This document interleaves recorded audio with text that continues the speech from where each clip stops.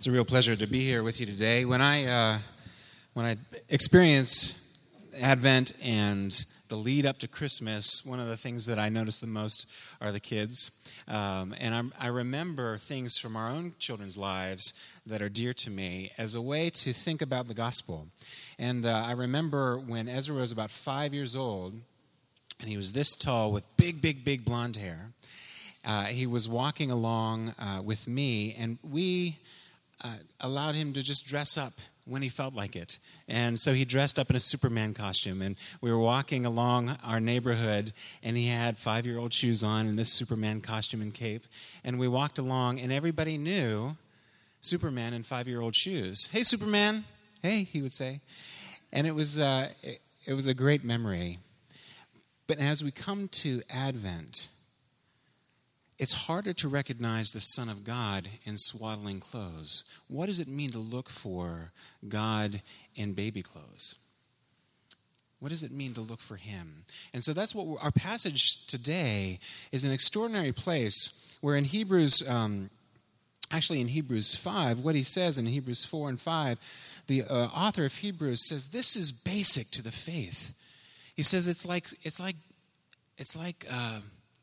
the milk that babies would drink. They're not even on solid food. What we have to study about who the Son of God is in baby clothes, what that means is profound, and it's profoundly important and basic to what we believe about the gospel.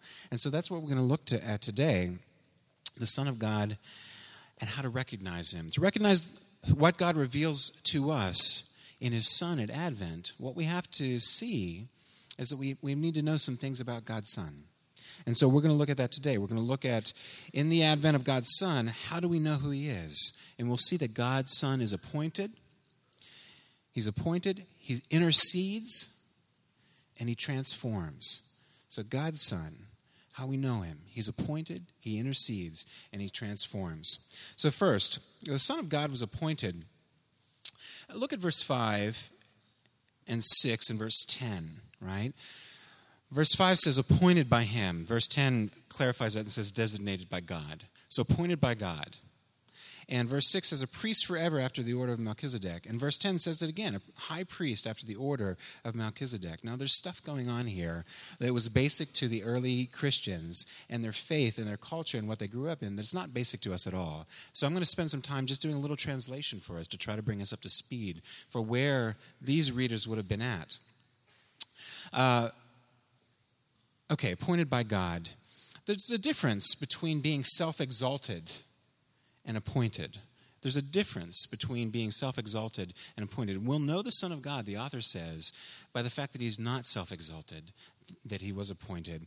If you look at the new Hunger Games movie, if you watch that, one of the things that comes out very clearly in this second version is that Katniss Everdeen is appointed versus President Snow, who is self-exalted. Appointed rather than self-exalted. In Hebrews 5, 1 through 4, the beginning of what we have printed here in our bulletin, we see that the high priests were selected and appointed to act as mediators between the people of Israel and God. To act as mediators. And they were to represent, the priests were to represent the people in matters related to God. All matters. But specifically, not exclusively, but specifically in offering gifts and sacrifices for sins. And the honor of such an office is given by God alone. One must be called by God, just as Aaron was. And you can look later, if you'd like to write it down. Exodus 28 talks about that. In Leviticus 8 and Numbers 16 through 18, you can see that God appoints His priests. And so in God's Son being appointed as high priest, what we see are a couple of things. We see fulfillment. We see fulfillment. The author here quotes some Psalms written centuries before. Psalm 2:7, the advent of God's true Son, revealed by the Father centuries before. You are my Son, today I have begotten you. And in quoting this psalm, the author recalls his earlier argument, earlier in his letter to the Christians in this early church that this letter went to. And his earlier argument in chapter 1, the same Psalm 2:7 is taken to affirm the advent. To affirm that in the advent, the absolute supremacy of the Son of God over the whole creation is true. And that includes the angels. You can look at that in chapter 1 of Hebrews. So the true Son of God is God's true son, but he's also God's true high priest. Psalm 110:4 adds the unusual perspective that the Messiah will be what? The Messiah, the Son of God, will be a priest forever, in the order of Melchizedek.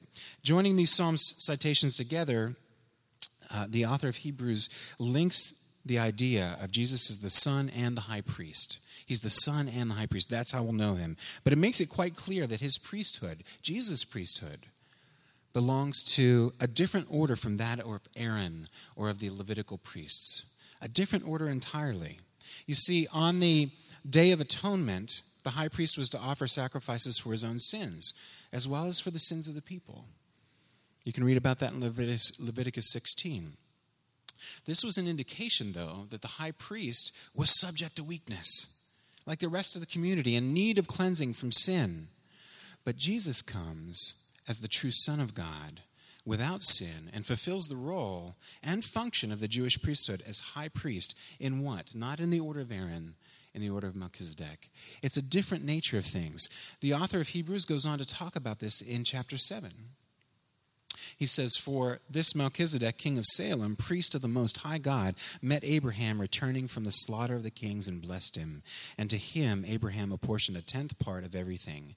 He is first, by translation of his name, King of Righteousness, and then he is also King of Salem, that is, King of Peace. And he is without father or mother or genealogy, having neither beginning of days nor end of life, but resembling the Son of God, he continues a priest forever." Amazing. He begins to open up this character of Melchizedek and points right to Jesus. Says, you see, Melchizedek appears suddenly in that ancient account in Genesis 14 with Abraham. Melchizedek appears suddenly. And for the author of Hebrews, the appearance of Melchizedek points to Jesus' timelessness. His timelessness. You recognize the Son of God by his timelessness. That is, Melchizedek is without father, without mother, without genealogy, having neither beginning of days nor end of life, but resembling the Son of God, he remains a priest forever. In Aaron's priestly line, the priesthood needed to be transferred to another. Why? Because Aaron died. And since Jesus is the one and only eternal high priest and God's Son, there need be no further transference of the priesthood. So that's background information. I know that that's thick, but that was basic to their context, and we need to know that moving forward. What we see here is that in the advent of the gospel, Jesus is appointed not only as God's true Son, but as God's true high priest, belonging to a different order than that of Aaron and the Levitical priests.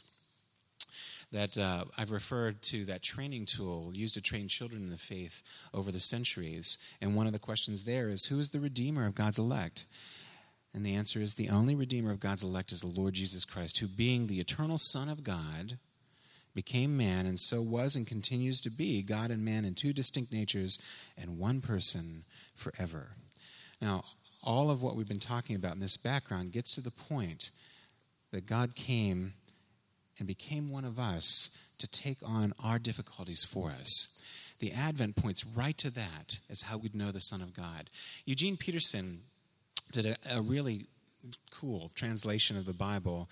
It's a paraphrase, but it's really helpful sometimes to see and understand a little bit different in a narrative fashion what's being gotten across by the authors. And so Eugene Peterson puts a passage about the advent of Christ this way. This is from his version of John 1, 9 through 15. The life light was the real thing.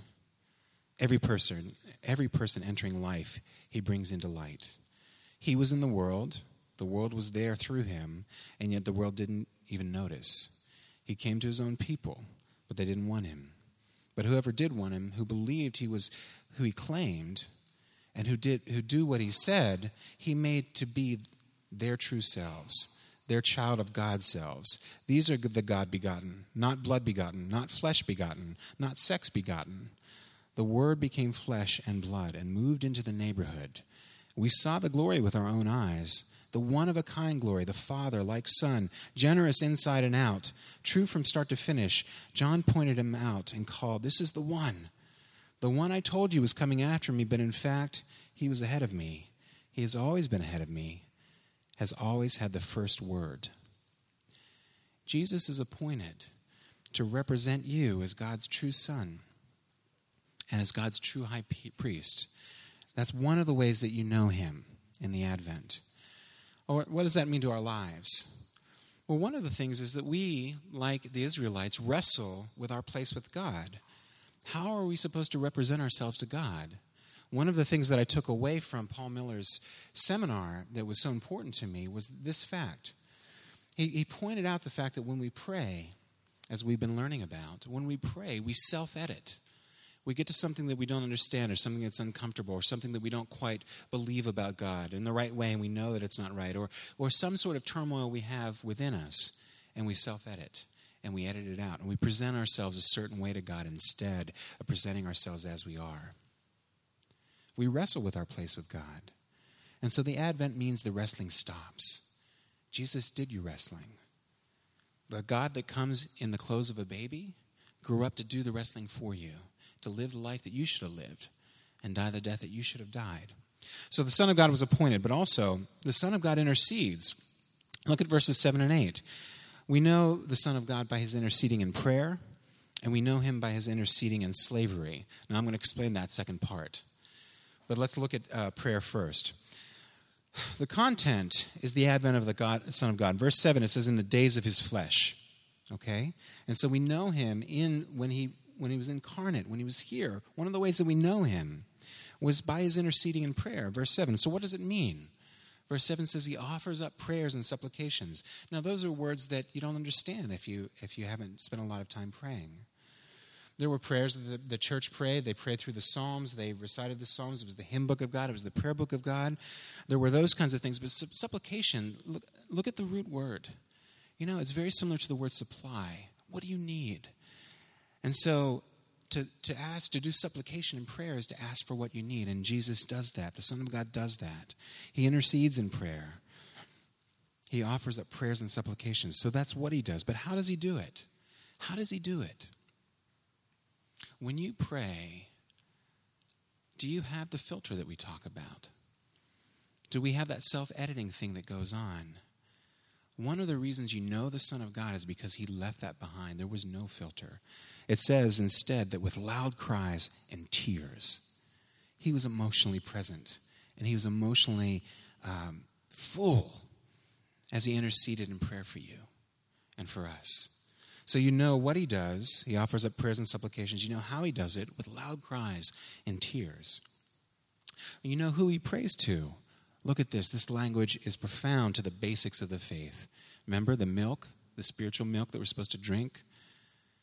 The basics of the faith says, to the one who is able to save him from death. That's going to be important in a moment. To the one who is able to save him from death. That's where his prayers go.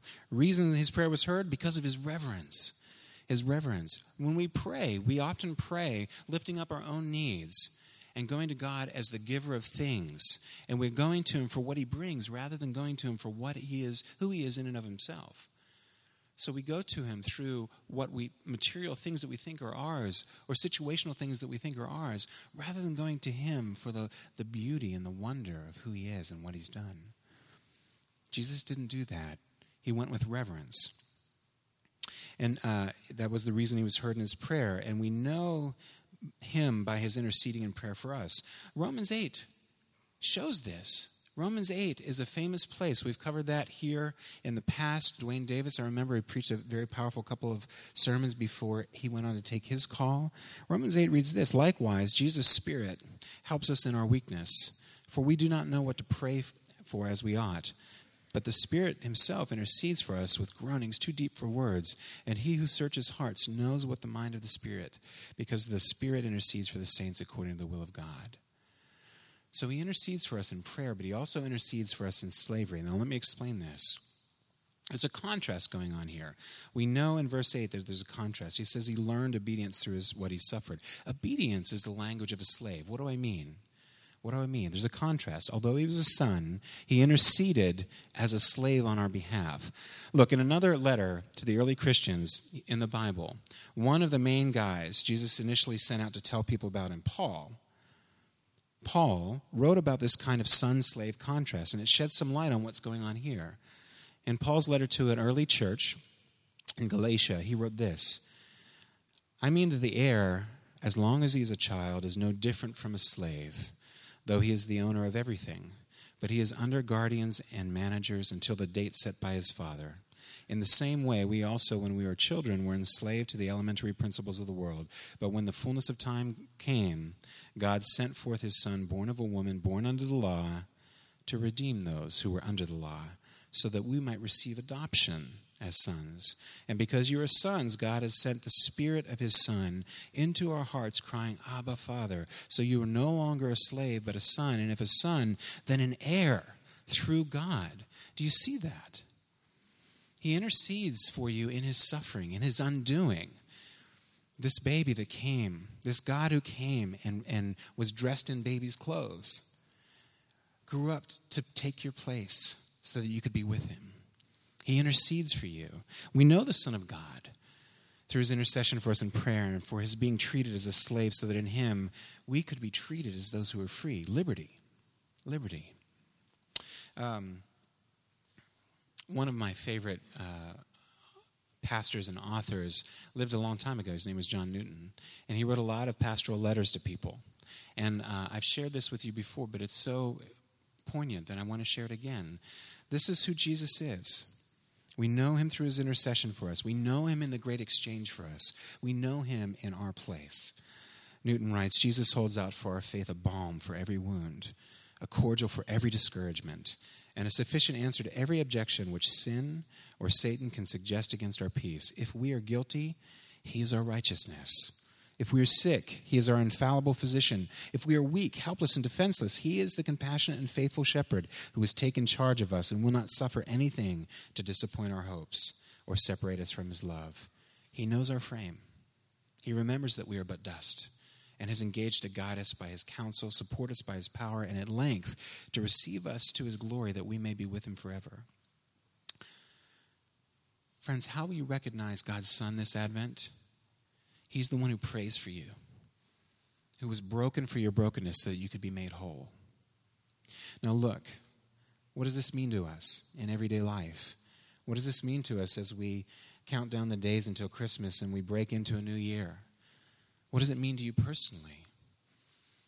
I've been here in Philly long enough to know that we wrestle with anyone doing anything for us. We wrestle with that. And yet here is one from whom we have to accept not just something done for us, but everything done on our behalf to secure our relationship with God. Everything's done for us. So we know the Son of God because he's appointed, because he intercedes. But lastly, we know the Son of God because he transforms. He transforms. He transforms. Verse 9, being made perfect. Right? That's resurrection language. We'll talk about that. And he became the source of eternal salvation to all who obey him. So let's look for a second. What happened? Jesus was transformed. It says, in being made perfect, Jesus was transformed. What does that mean? What does that mean? In verse 7, it says to him, remember who Jesus was praying to. He's praying to the Father, praying to Father God. God the Son is praying to God the Father. Also called in verse 7, to him who was able to save him from death. This is resurrection language. When we're talking about him being made perfect, this transformation that happened, we're talking about the temporary and provisional nature of humanity being resurrected, being made permanent, becoming permanent. How does it happen? How did it happen? It says it was through his obedience on his people's behalf. Verse 9, he became the source of eternal salvation. Why did it happen? So that they could be transformed. Verse 9 says it saved them from death, eternal salvation, resurrected. It means that he was resurrected, so will you too be resurrected. Just as his body died, but rose again to move from impermanent and not lasting to the permanent and the everlasting, so yours will be too. What's the result of being saved? What's the result of being saved? Obedience to him. His obedience, taking your place as a slave, enables you to obey God and the gospel of freedom and life in a way that is different than what obedience looks like in the world. His obedience for them, for us, yields the response of obedience to him. It's not an obedience that can save. He's the source of eternal salvation. It's an obedience instead that flows out of the source. It flows out of the source. Life looks different as a result. Elizabeth mentioned It's a Wonderful Life in the beginning of worship. I too love that movie. We watch it every year, probably a couple times at least. I cry every time. Yeah, I know. It's a Wonderful Life. Jimmy Stewart's character loved people. He loved people in a way that was a sacrifice to him, a cost to him. He loved them, and it was transformative. He lost his hearing to save his brother, and his brother was able to go on and be a war hero. And he took the beating to save the pharmacist from a depressed misunderstanding. And he gave and he gave and he gave. And as we see throughout the movie, people's lives are drastically different because of the love and sacrifice that he showed them. Without that love and sacrifice, their lives are a terrible and dark existence. But with that love and sacrifice, their lives are transformed. Friends, how much more will your lives be transformed when you receive the love and sacrifice of Jesus, the Son of God, your representative, your high priest? We cannot love and sacrifice for God in a way that would transform us. But in the advent of Jesus, the way you recognize the Son of God is that he sacrificed and loved you. And because of that, you're brought into God's kingdom as ones who not only have been transformed, but are being transformed and will be transformed. All of the promises of God are yes and amen in him. Do you see that in the God that comes in the close of children this Advent? Please do. Please do. Let's pray. Heavenly Father, we're grateful that you love us so much that you would send your only begotten Son, the only one who could stand in our place, the only one who could represent us, the only one who could be the true high priest, the true Son of God. And yet he was treated, when he grew and he fulfilled his ministry, he was treated as we should have been treated so that we could be given the rights of the heirs of your kingdom. This Christmas, this Advent, as we approach you, as we live our lives, let us remember the one who was appointed, the one who intercedes, and the one who transforms. We're grateful to you and the good news of your gospel, Lord. It's in Jesus' name.